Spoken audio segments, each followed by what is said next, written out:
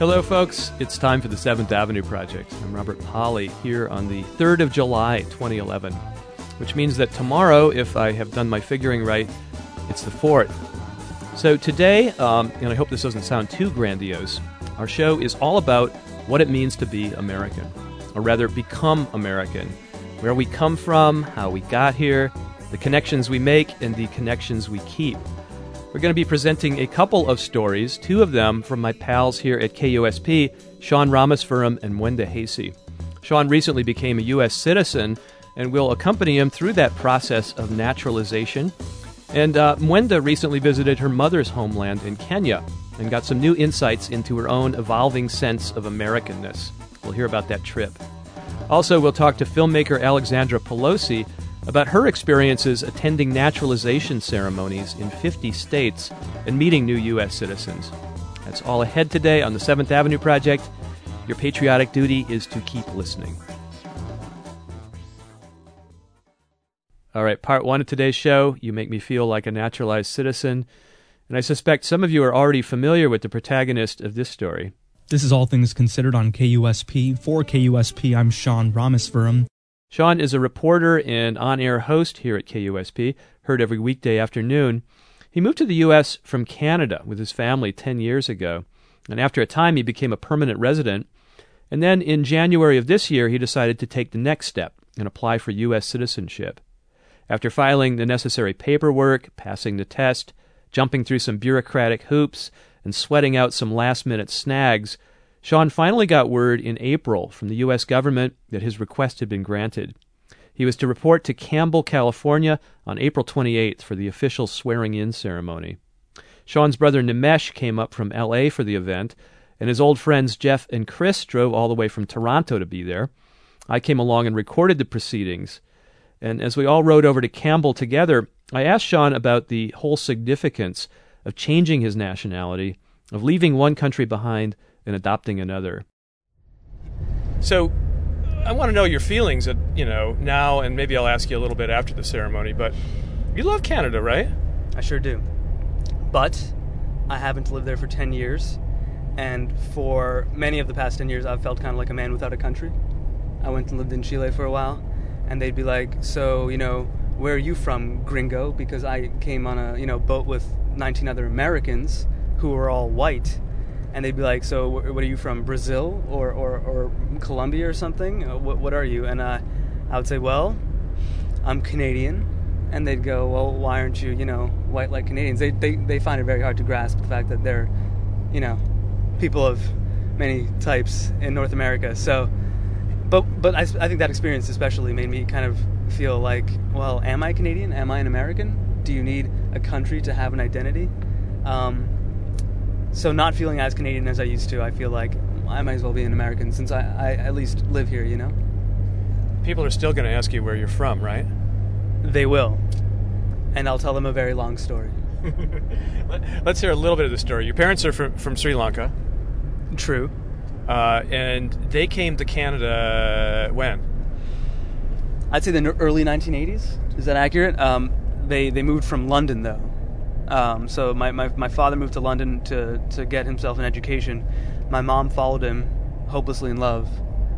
They married there, and then he went to Canada thinking, I have English qualifications in accounting. It'll be easier for me to get a job in Canada. But I think now that he's moved to America, he wishes he had come here first. I think he feels like there's just far more opportunity here, and he's in love with California. So your parents moved to Canada from England, but originally from Sri Lanka, and then they had you and your brother in Toronto? Correct. And you grew up, your first 16 years, right, in Canada? My first 16, yeah, absolutely. Did you feel Canadian? In every sense, yeah. Even though you were sort of first generation? Yeah, but, I wasn't alone, so. Toronto has the most Sri Lankans outside of Sri Lanka for any one city. And I lived in Scarborough on the far east end of Toronto, and to get to the school where I met these cats here, which was downtown, I would actually pass through, the brown part of Toronto, the yellow part of Toronto, the black part of Toronto. So, it's a very multicultural city, and, I always felt Canadian, even when people would call me chocolate chip and what have you, Canadians are just having a good time, Was there a lot of that? There was a fair amount, though I lived in a part of the city that had lots of black and lots of brown and lots of yellow. It was we lived in a white neighborhood, went to a white school, and then when I started going to school downtown, it was pretty much a white school. So gotta hate on someone, right? Was it like cruel racism, or was it supposed to be just teasing? What level was it at? It was mostly teasing for me. I feel like my brother may have gone through a little more of the cruelty at our elementary school. Like, he got in fights. I had a low profile at that school, I feel like, so no one really got in my face. Did you play hockey? Did not play hockey, did not have a cottage. On those 2 counts, I was practically an alien. But you cheered on the Maple Leafs. Absolutely, I had to. I lied to people about playing hockey. I was like, I play hockey. They're like, which league are you in? I never see hockey. I was like, yeah, Pickering. Which is like the next town over. Everyone would, we definitely felt like outsiders, like we lived on a street filled with white people. They all played hockey, and when they came home from school, they went outside and played all afternoon, and we had to go inside, and we'd get a half hour of TV, which was typically Saved by the Bell, and then we would do work. We'd do like grammar and math exercises, like out of like English textbooks. So I couldn't have felt more like an outsider, but an outsider. Did you at least skate? No, I can't skate for even to this day. Fish? No fishing. What was America to you then, growing up in Toronto until you were 16? What was it before you came to the United States? Nothing. Didn't really occur to me. I don't feel like a lot of kids in Canada feel this great divide. It probably occurs to you more once you get older, once you become familiar with geopolitics and socialism and healthcare and job markets and what have you. But as a kid, I didn't think about it a lot. The first time I started seriously considering what this country was versus that one was when my dad said, we're moving to that one. What year did you move to the U.S. in? 2001, the year of our Lord. At the age of 16? At the age of 16. My father, my mother, and I came. My brother actually stayed back in Toronto. He wasn't having it. Really? Numesh, you're back there. Why did you stay back, and how old were you? I was, I believe, 19, or 18 or 19. And I was honestly just being a little rebellious. I did not want to move to California. I did not want to leave Toronto and my friends. I wanted to stay Canadian. Eventually I realized I was doing nothing in Canada, and I came to America. But I think it was just a little bit of teenage rebellion. So, Sean, you guys moved to Santa Clarita, right? Could you describe it?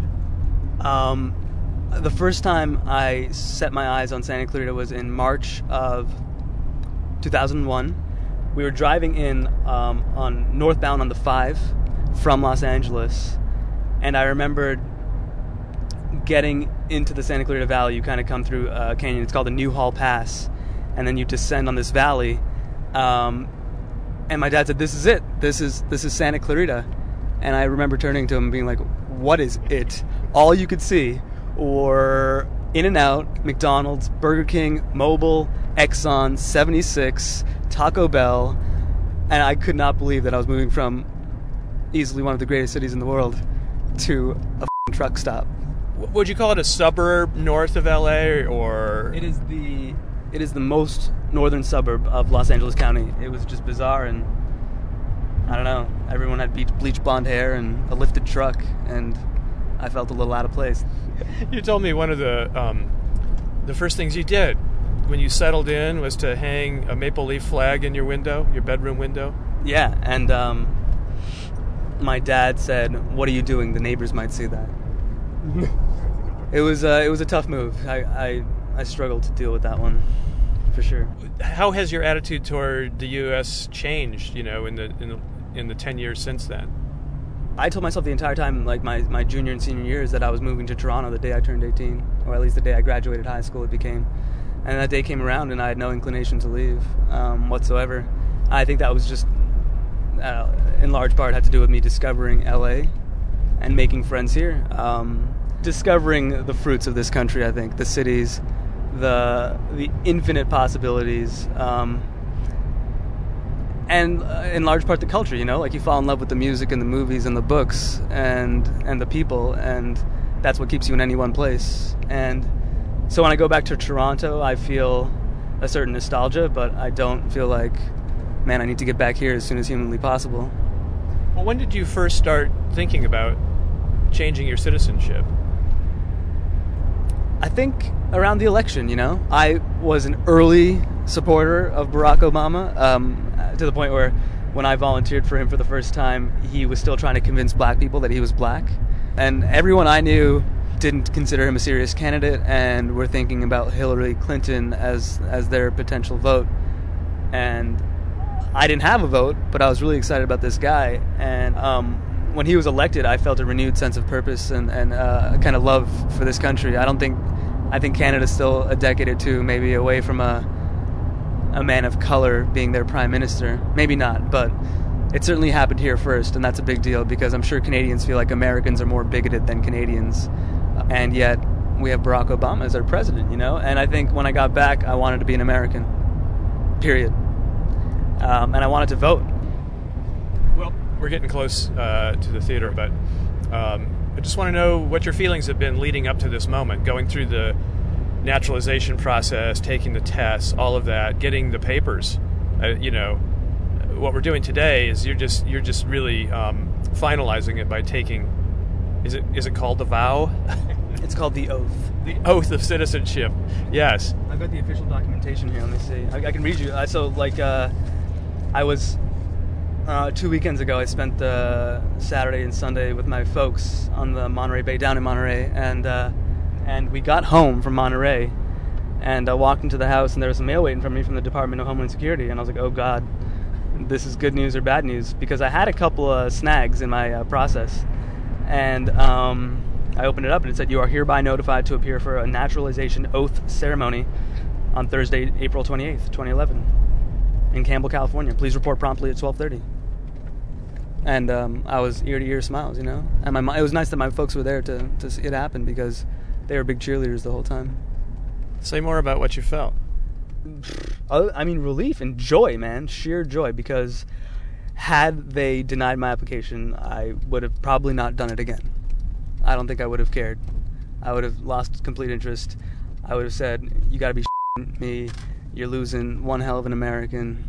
You don't know what you're doing. You would have been hurt. To hell with you. Yeah, I would have been hurt. And I told these guys this morning over breakfast, I probably would have just gone back to Canada at some point and said, it, you know? If you don't want me, I don't want to play. And it would have just been this mechanical no. It would have just been the process saying no. It wouldn't be someone sitting there looking at my paperwork, looking at my job history and my volunteer history and seeing who this person is and saying no. Exactly. It wouldn't have been some panel of like Americans saying this guy's not worthy. So why would you have taken it so personally? Because I don't want to be a part of that. If that's the process, if that's the country, you know, to hell with it. You know, as you talk about it, it's beginning to sound a little bit like I gotta say, like a love relationship. You know, if she doesn't want me, you know, if she doesn't accept my proposal, to hell with her, I'm leaving. It's true. I felt that way. Like Lady Liberty, I want to get up that skirt, but if you don't want me. All right, well, let's go in and tie the knot. Let's do it. I'm ready. I've been ready. Oh, man. How exciting. There's a lot of people out there. Good afternoon. Are you ready? Yes. Let's try that again. Are you ready? Yes. Yes. A lot better.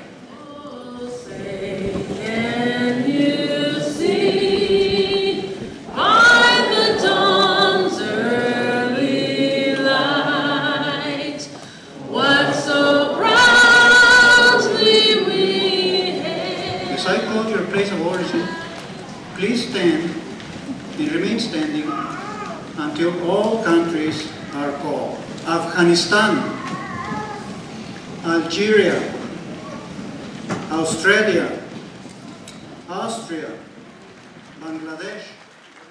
So without further delay, it is my privilege to present to the administering officer of this oath ceremony 424 applicants for naturalization from 71 countries. Repeat after me. I hereby declare on oath that I absolutely and entirely renounce and abjure all allegiance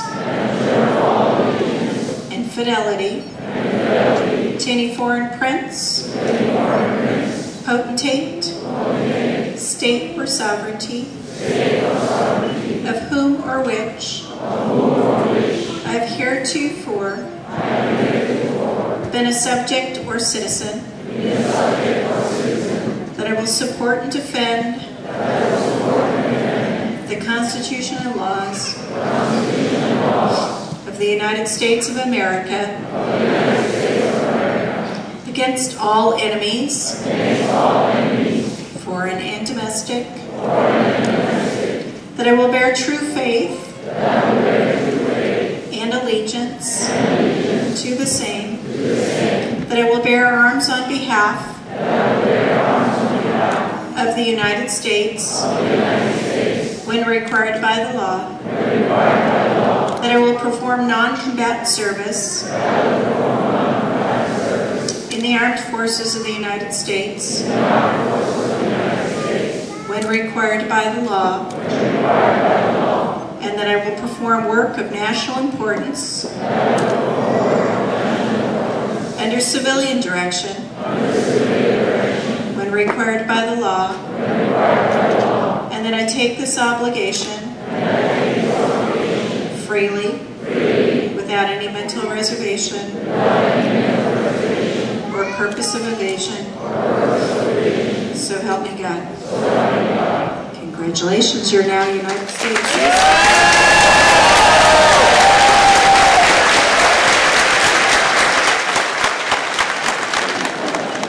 I pledge allegiance to the flag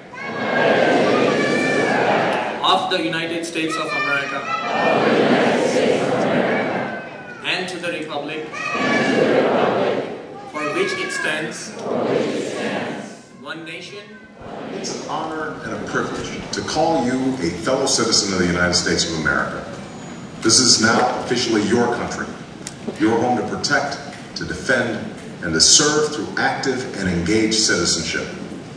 Together, we are a nation united not by any one culture or ethnicity or ideology, but by the principles of opportunity, equality, and liberty that are enshrined in our founding documents.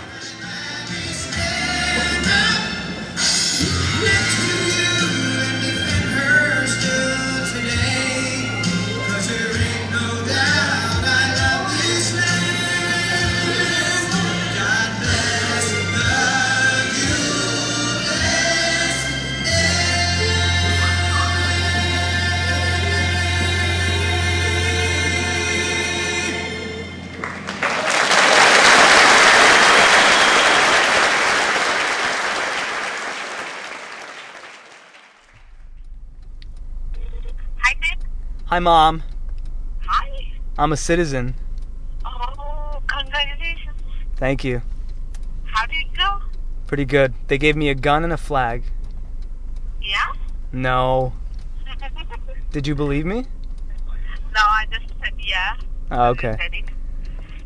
They had everyone stand up one by one, country by country, and they went down an alphabetical list of all the countries from which all these new Americans immigrated from, and it was pretty cool. The first one was Afghanistan, the last one was Zimbabwe, and in between they had all sorts of places that you would have never thought anyone came from, you know? Really? Oh, you must have been boring then from Canada. Kinda. You know which country had the most new citizens? Guess. England? No. Maybe like 100 years ago, 200 years ago.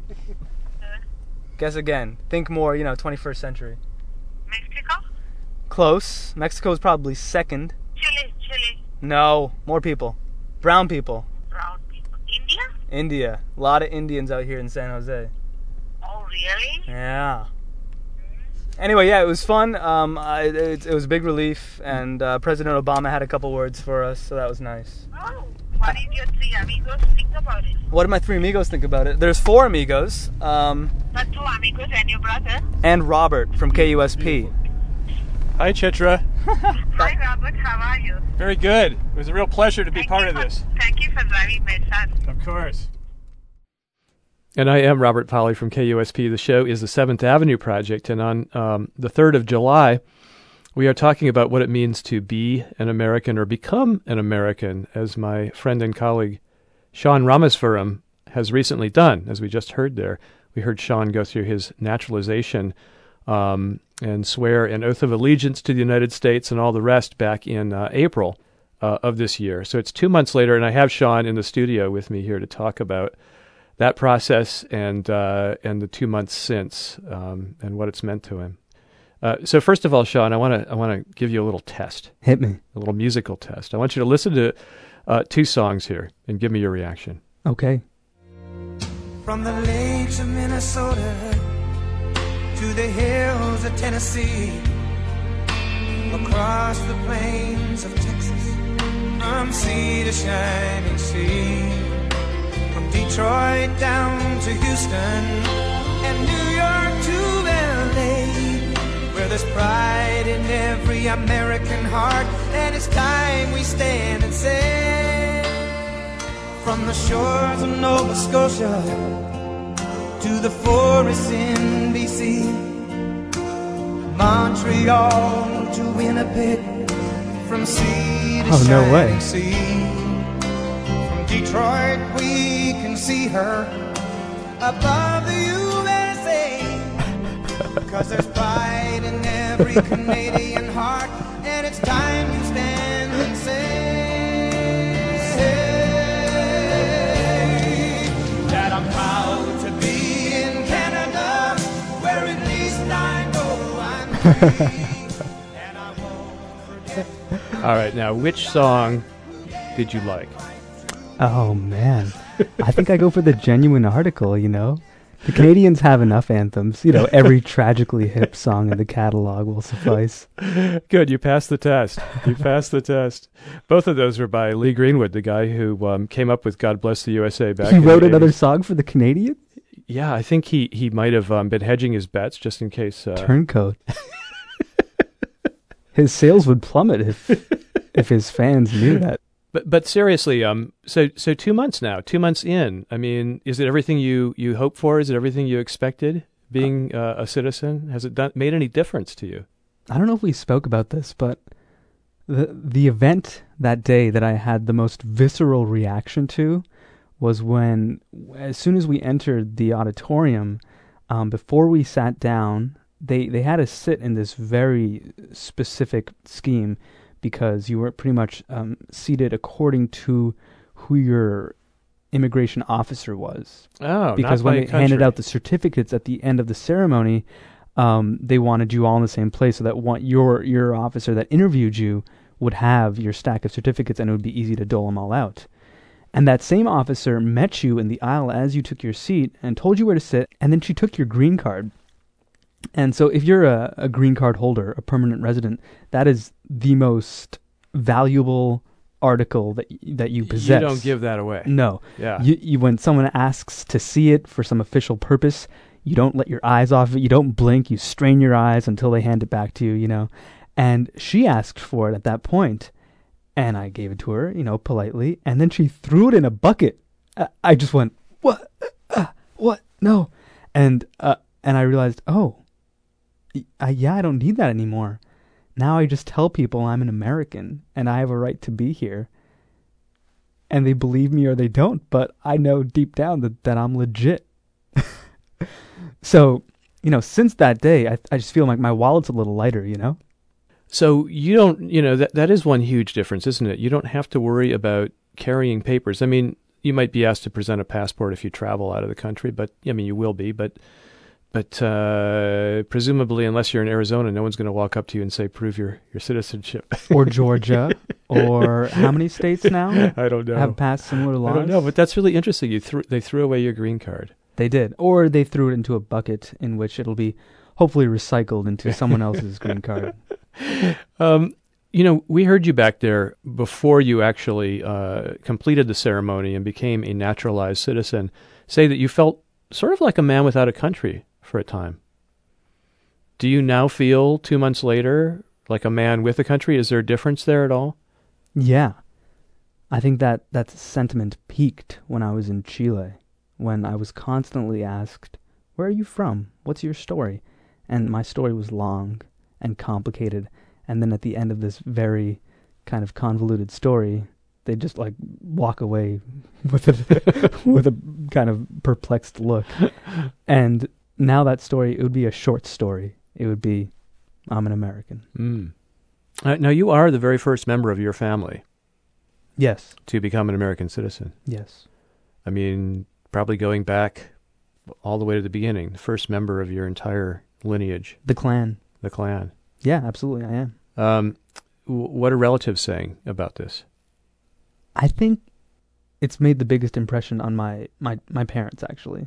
My dad is super proud that he's got an American Rameswaram. You're the first in our family, the first American Rameswaram.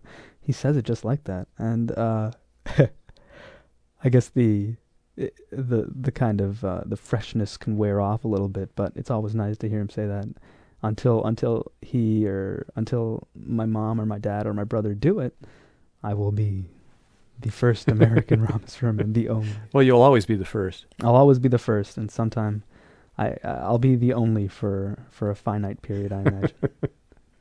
Well, we talked about music just a moment ago and which song you preferred, but I happen to know of a third song that I think you like better than any of them. This is the one you, me, your two friends, Chris and Jeff, and your brother Nimesh sang as we drove back. Oh, that one. Yeah. Put the earmuffs on the children. America! Yeah! Coming again to save the day! Yeah, America! Yeah! Freedom is the only way, yeah! Terrorist, your game is through! Cause now you have to answer to America! Yeah! Yeah! Doesn't get any better than that. All right. America. Now it's finalized for sure. My countryman, Sean Rameswaram, still swearing his oaths. This is the 7th Avenue Project on KUSP. I'm Robert Polly. So a few minutes ago, we heard a very abbreviated version of the naturalization ceremony that Sean went through. The whole thing was actually about an hour long and had all kinds of elements in it. There were instructions on registering to vote and how to get a passport. There were inspirational slideshows with archetypal American scenes and music. There was the oath, of course. There were speeches welcoming the new citizens. Even a little talk about the importance of the environment and Earth Day, which had fallen a few days earlier. Overall, the event was a kind of hybrid legal procedure, celebration, and civics lesson. And I got the impression that the format left a fair amount of room for local color and human touches. That impression was confirmed by Sharon Rummery of the USCIS, the U.S. Citizenship and Immigration Services. She's the Public Information Officer for USCIS's Northwest region, which goes from Bakersfield, California, all the way to Alaska, and she says there's a lot of regional variation in the ceremonies. Here in San Francisco, we have a gentleman named Randall Ricks who reminds people about the Social Security and voting and how to sign their naturalization certificate, but he's also taken care to learn a lot of languages, and he'll make little comments in all these different languages, and it perfectly delights the crowd. They just love it. In San Diego, we have a gentleman who does the morning show who actually goes up into the balcony, which is where the guests sit, and he interviews guests in the morning and talks with them about their loved one who is naturalizing, introduces them, and has them take a bow. It can be casual, it can be formal. It's all up to the leadership of each field office. You say the morning show? Yeah, we call it the morning show because it's oftentimes we tell people to come at staggered moments instead of asking them all to show up at the same time.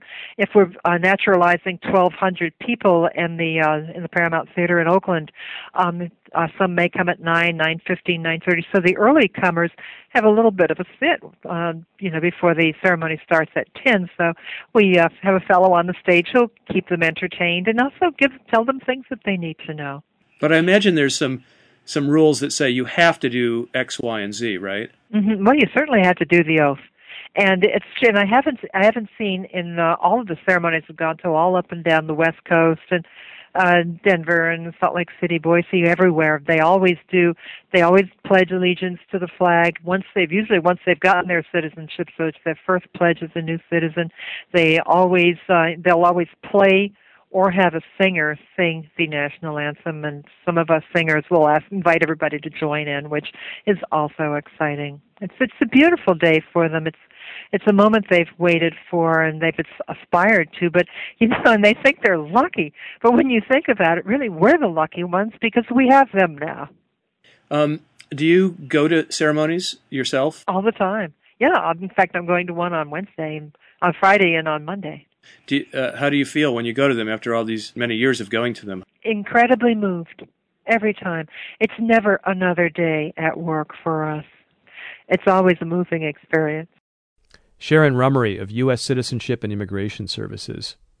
Well, I wanted to get an even fuller sense of the range of naturalization ceremonies nationwide, so I got in touch with Alexandra Pelosi. She makes documentary films, and for her latest, she traveled the country attending such events. She went to all 50 states, in fact. The new film is called Citizen USA, and it premieres tomorrow, July 4th, on HBO. By the way, if Alexandra's last name sounds familiar, that's because she's the daughter of Congresswoman Nancy Pelosi. Alexandra, I have attended exactly one naturalization ceremony in my life, the one my listeners just heard about. And you have attended how many? Thousands. Seriously? Thousands? Maybe hundreds. Hundreds. It's hard to count because I had to go to all 50 states, and then in each state I would go to more than one ceremony because it's hard to pick one person to represent each state, so I would go to a couple to try and find the right person to follow and hang out with. And then I went, after the film was done, I went to go show the movie across America, and I ended up going to naturalization ceremonies to talk to new American citizens while I was traveling the country. So I've been around. First I went to attend one when my husband was becoming an American citizen. Then I went to film them, and now I go and speak at them and give them a little, pep talk about welcome to America. So I've been to a lot of these ceremonies. So you seem to be the perfect person to ask this. How much of what I saw in Campbell, California, which included everything from voting instructions in 5 languages to inspirational slideshows to various procedural talks about getting a passport and so on, to the oath of allegiance, and finally another slideshow and also a recorded message from President Obama. How much of what I saw is the same everywhere? The Obama message to the new American citizens is the same. They play that everywhere. Did they play Proud to be an American, where at least I know I'm free? Exactly, yes. They play that at every ceremony, too. They all have to take the oath of allegiance. The purpose of the ceremony is to take the oath of allegiance to the United States of America. So that's why you come. Now, the entertainment varies from state to state. In Washington, D.C., it was in a circus. In Minnesota, it was in the Mall of Americas. In California, they do it in baseball stadiums. In Houston, Texas, they do it in an auditorium with 10,000 people. So the size varies and the entertainment varies, but the rest is all the same. And when you say entertainment, what do you mean? Well, in Montana, they had a woman clapping plastic plates together singing a song called Let's Hear It for America. She made everyone sing along. Or the Sweet Adelines in Alaska sang for the audience. That's the local, favorite chorus. Every town has a local favorite entertainment. They come out and perform, a little like performance to get the crowd in the mood. Did that come as a surprise to you? It certainly did to me, to see local variations in the ceremony. I always thought it was going to be some very stern, formalized, and completely standardized process. Oh, yeah, it is surprising. What's funny is that people from the Department of Homeland Security keep calling me and saying, how do they do it in Minnesota? How do they do it in St. Louis? Because it's regional, and they don't all communicate with each other. So nobody really knows how these naturalization ceremonies occur across America. I think I am the expert in the subject. So how does it work exactly? Does CIS, that is the Citizenship and Immigration Service, do they simply say to the localities and the states, look, you can do the ceremony however you want as long as you include the oath of allegiance and, these standard messages from Obama and this, God bless the USA sequence, and the rest is up to you? Yes. It varies from state to state and from office to office in that state. Some states only have one office, and other states, of course, like California, have many offices throughout the state, and they do it differently in every part of every state. Wow. And you say in Washington, D.C. it took place in a circus, the one in you the attended? Ringling Brothers and Barnum and Bailey Circus. And they invite the adopted. Remember, if you are adopted, there are a lot of kids adopted from all over the world. They still have to be naturalized. And so they had a ceremony at the Ringling Brothers and Barnum and Bailey Circus for the kids, mostly. But it was weird because the clown really freaked me out, and I think he was freaking the kids out too. So I think it was like Welcome to America. It was. I wouldn't recommend going to that ceremony. But you're saying it was a full-fledged circus. It wasn't just a ceremony held in a circus tent. It actually had animals and clowns. Circus. Oh my God! Oh wow! Welcome to America. Well, what's your feeling then about the way the ceremonies are conducted and the fact that there is all of this leeway for different jurisdictions to do it their way? Well, I think it's nice that they can customize it to their audience. I think if you showed up with plastic plates and made all of the audience in New York City sing Let's Hear It for America, that wouldn't really go over so well. But in Montana, it was a huge hit. So I think it's interesting that the people know their own districts and they know their own people, and they are allowed to make the performance that will appeal to their crowd. Because it's a big country, And so, they don't want to do it in New York the way they want to do it in Montana. So, God bless America. Do you know anything about the history of the ceremony? How long this has been going on like this? I don't. What about the oath? That sounds really old-fashioned to me. It sounds like it might have existed for hundreds of years. Right, you'll serve the country in issues of national importance. Yeah. And you denounce any foreign prince, potentate, state, or sovereignty. Yeah. Can you recite it? I hereby declare on oath that I absolutely and entirely renounce and abjure all allegiance and fidelity to any foreign prince, potentate, state, or sovereignty, and that I take this obligation freely without any mental reservation, that I will perform works of national importance, and on and on about the being the armed service, so help me God. That's really good. You actually did memorize a portion of it, at least. At least. I heard it enough times. It's like Proud to be an American. It's in a loop in my head. That song, Proud to be an American, where at least I know I'm free. I have that on a running loop inside my head, 24 hours a day, 7 days a week.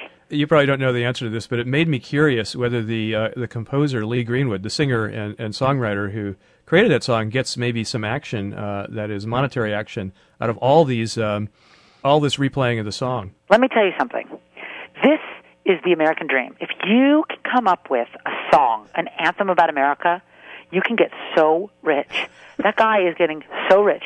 We had to pay $40,000 to license that song, to put it in 1 hour of an HBO documentary. Oh, my God. So he's making it to the bank, honey. Don't you worry about Lee Greenwood. He's doing well.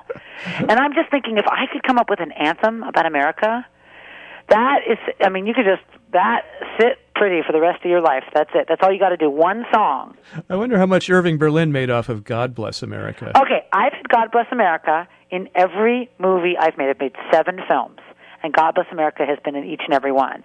And again... Did you pay the estate of Irving Berlin? Yes, and guess who owns God Bless America? Lee Greenwood. The Dutch. No. My Dutch husband, his country, literally they bought it. They bought Irving Berlin's library. And so who makes that money? The Dutch. Oh, that is amazing. There's a story right there. Right, I know. It cracks me up because God Bless America isn't even owned by the Americans. Irving Berlin was a Russian immigrant. He wrote this as an immigrant. I think it's a really nice story, but it's not going back to his family. No, and the money that they make on those songs to license it every time, they ask 20. Now you have 2 kinds of rights. You have performance rights and sync rights. So the person who writes it gets money, and the person who performs it makes money. Wow. So you have to get both rights every time. Wow. So it costs a lot of money to use any of these songs. So I'm telling you, write a song about America. In this 4th of July, you should just write a song about America, and maybe it'll become a big hit, and you'll never have to work another day in your life. I'm going to get cracking as soon as Me I'm too. done with this radio show. So has all of this changed your feeling about America, about immigration? Well, the thing is, I was born in San Francisco, and I've lived the first 20 years of my life in California. And then I moved to New York, and I spent the last 20 years in New York, and that's where I'm raising my kids. And people, if you turn on cable news, you get the impression that we're not real America. And when I interviewed Jerry Falwell for a movie I was making, he said, America's like a piece of toast, and we just need to cut off the crusts, meaning the coasts. What I did learn from this experience is And I like America because you can go to all 50 states and meet people from all over the world. I thought it was really cool that I got to go to all these different ceremonies and meet all these people, and they are what make America interesting to me.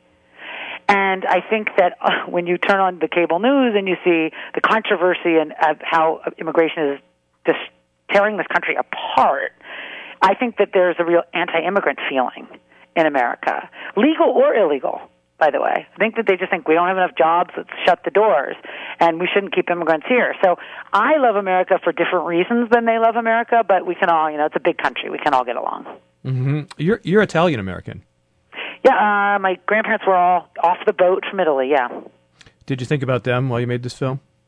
Not really. Because I was born in America, and once you're born in America, we have such a short-term memory. We're all so spoiled rotten. Like, we just take everything for granted.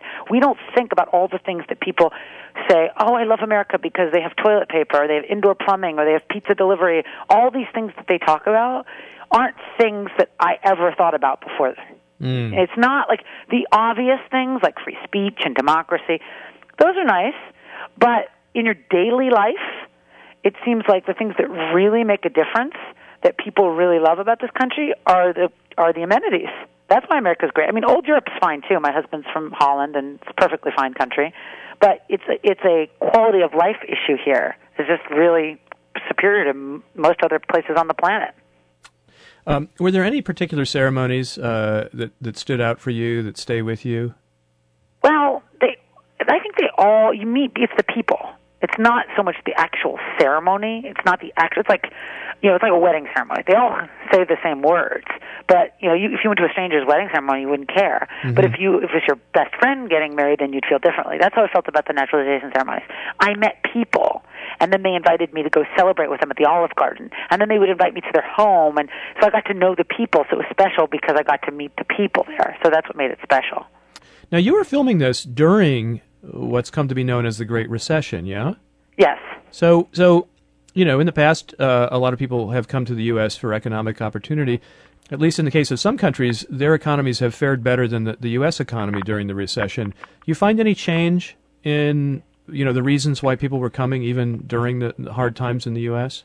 Well, I think you need to remember that no matter how bad it gets in America, it's still a lot better than most other places on earth. Maybe the economy of Holland is better than the economy of New York, of America. But my husband didn't come for a job. He came for, America is sort of the center of the universe. Yeah, you kind of have to remember that Hollywood pumps out this thing called the American dream. And everybody comes here because they want to live that dream. So it doesn't really matter if there's 9% unemployment to them. They see that dream and they come here and they're living the dream. And it's not so much about, the immigrants, they work 10 times harder than anyone I know. They all work really hard. My husband still does the 2 a.m. duty, and he really doesn't need to. It's just part of the mentality of, like, I want to fit in, I want people to accept me, and I want that white picket fence and that American dream. So I think it's important to remember they work so hard that they get a house or something like that. In a lot of other countries, you can work really hard and die with nothing. And that's what a lot of people say in the movies, that in Africa, you can work hard every day of your life and still die without a penny to your name. Alexandra, you said that in addition to attending ceremonies, you've actually taken up speaking at them. Is that right? Yeah. At naturalization ceremonies? So what do you say? I'm really happy that they chose to become Americans, because that's what makes America interesting, is having these new people from these different countries. And, they do the roll call of what country you're from, and then, of course, there's always you have to pull out the atlas. Where's Mauritius? You always have to figure out. I always go to a ceremony, there's somebody from a country I didn't even know existed. Oh, you mean Mauritius? That country, yeah. Sorry, I can't even say it. It's off the coast of Africa, yeah. Yeah. Hey, I'm an American. I the geography thing, if it's not inside the 50 states, who cares? Yeah. Yeah. See, the funny thing is, in the rest of the world, they teach you about the whole world, but in America, they only teach you about America. So I grew up with really bad geography. But, okay, there are apps for that now. I'm going to be just fine. What do you do on the 4th of July? Well, I'm in California because my family is here, and I have brought the kids out. All of my sisters come with their kids, and it's our big family holiday. We have sort of a big family barbecue with all the food is red, white, and blue. Is that right? Yeah, we make all the food is red, white, and blue. Don't ask. The kid, it's all red, white, and blue. And, we usually, every year it's actually the day we celebrate my husband because he chose to become an American, intentionally went through the process. So, the first year it was he got his green card, we had to celebrate that. Then the next year it was he's applying for the test. He's got to take the test. He's practicing for the test. Next year he took the test, he passed. Now we're waiting for him to take the oath. Then he took the oath, and it's his first barbecue as an American. And every year we find a way to celebrate my husband becoming an American. Well, thanks for talking to us, and enjoy the 4th. Thank you. Happy 4th to you. Alexandra Pelosi. Her latest documentary, Citizen USA, debuts on HBO tomorrow, the 4th of July. This is the 7th Avenue Project here on the day before the 4th of July. I'm Robert Polly. And finally today, another story about becoming American and the way that identity transcends national boundaries.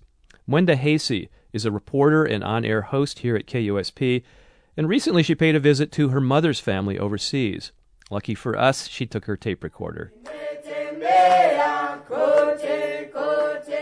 My name's Mwende Hahesy. I am the child of an Irish American, my father, Martin Jefferson Hahesy, and a Kenyan American, Christine Mativo, my mother. I grew up in a small town in central California called Porterville, pretty much known for its oranges and dairies. I've been going back to Kenya periodically since the age of 7, really, to visit my relatives, see my family, see the ancestral home. It's in the highlands of Kenya. The soil is blood red. It's where all the coffee and macadamia nuts are grown. The number one reason why my mom came to the U.S. was to get a better education. My grandparents were able to scrape together the money to get her to the U.S. so that she could go to college and really make something of herself. She was a good student, but more than anything, there was kind of this feeling in Kenya at the time that sending your kid abroad, and especially to the United States, was a surefire way to make sure that they had a better future, but also the family. So my mom came here and she had to finish her last year of high school, and then her goal was to go on to university to be a doctor or a nurse. She came to Reno, Nevada. The people who were hosting her were living there at the time. And once she was done with school, she met my father through the African community, weirdly enough. There's an African community in Reno. My father had just come back from the Peace Corps and was involved and friends with a bunch of Kenyans and other people in Reno. And my mom, of course, is part of that community. So at least the story they told me was they met that way. They got married and had me, and then when I was 3 years old, they got divorced. My mom moved to Porterville because of a job opportunity, so it was kind of a sacrifice for my mom to come to Porterville because there's definitely not much to do, and there's definitely not an African community there. So, yeah, that's pretty much how we ended up in middle of nowhere, California. I was lucky enough to go to Kenya for the first time when I was 7 years old, so it's always really been a part of me from the moment I was really cognizant of myself. And that first trip was great because for me, Kenya was trees and bugs and birds and the farm and playing with all these cousins that I had. Because back in the U.S., I really only have one cousin. That's it. I have a tiny family here, but my mom's family is huge.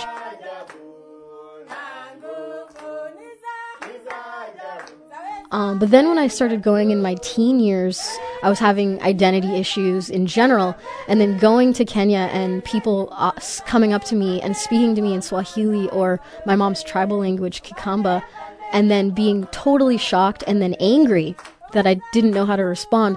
That was really hard to take when you're 14 or 19. And all these questions like, who am I? What am I doing here? It was pretty constant. My own cousins would kind of, in a roundabout way, accuse me of thinking I was better than them, which was hard to take because there's so many implications of race in that, and because I'm half white, it was another kind of blow because it's not like I made myself this way. This is who I am. It's funny, but I think a lot about Barack Obama, and I think the moment he was elected, it kind of gave me a pass, especially in Kenya, because they're so proud of him.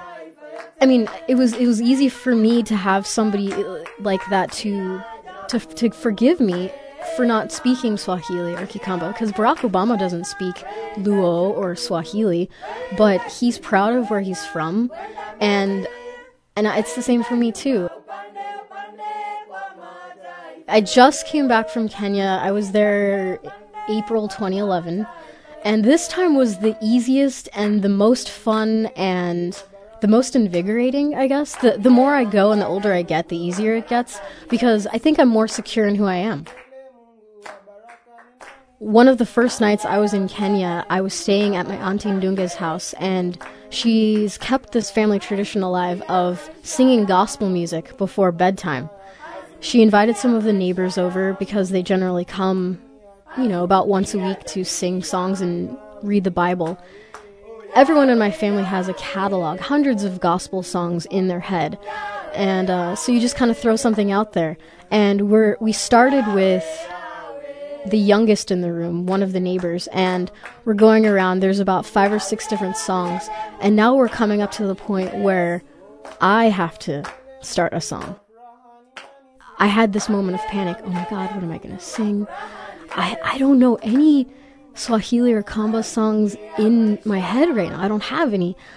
The only song I could think of was the song that you're about to hear, which is kind of embarrassing because it's every kid who's ever gone to Bible school in the U.S. knows this song.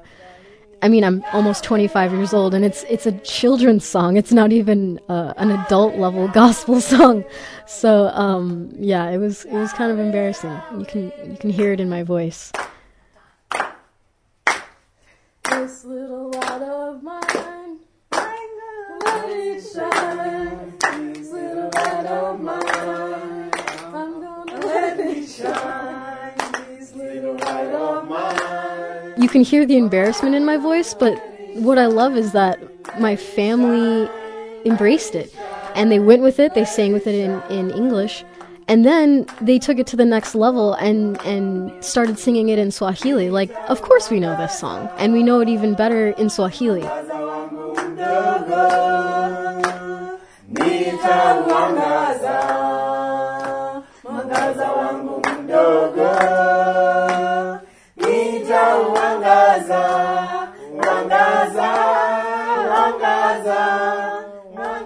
The reason why this moment is important to me is because it's not like they ever disliked me for not knowing the language, but that moment kind of confirms for me that they accept me for what I am. Like, I'm there and I love them and they love me, but they'll take me as I am. I'm an American and I sing in English, and they can do it too, and we're a family still.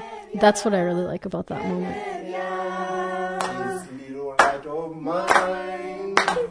I'm gonna let it shine. This little light of mine, I'm gonna let it shine. This little light of mine, I'm gonna let it shine. Let it shine, let it shine, let it shine. And this has been the 7th Avenue Project. Thanks again to Mwende Hahesy and Sean Rameswaram. I'm Robert Polly, wishing you a happy 4th, and may all your lights shine. We'll be back next week, of course, and in the meantime, you can always check us out on the web at 7thavenueproject.com. This is the day that the Lord has made. We will rejoice and be glad in it. Oh, this is the day that the Lord has made. This is the time that the Lord has made.